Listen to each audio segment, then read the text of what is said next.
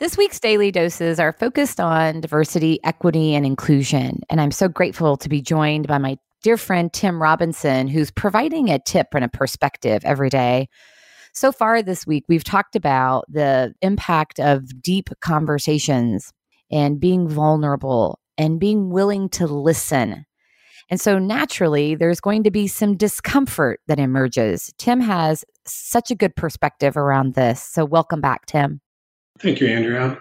Picking up on our last couple of conversations about the importance of vulnerability and the creation of personal relationships, from those authentic conversations to making sure everyone's voice is heard and everyone gets to be listened to. I think the next tip is to remember that these are uncomfortable conversations.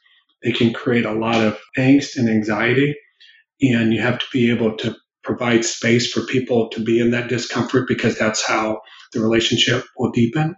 From a personal perspective, I'm married to a blonde-haired, blue-eyed woman. As a Black man, we've faced a number of discomforting situations where people have asked us questions about our children, about where we live, why we are dating, and we will listen and then we will respond, not in anger and frustration, although that may be on the inside.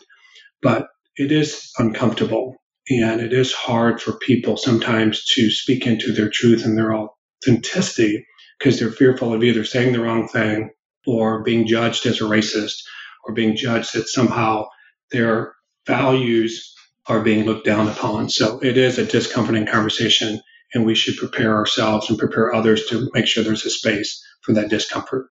Yeah, and being willing to stay in it. I appreciate your point, Ron. Of course, it's going to be uncomfortable. And our work as leaders is knowing that's part of the process and having the courage to stay in the discomfort. That shows how much we care. What a great way to take care of ourselves and each other.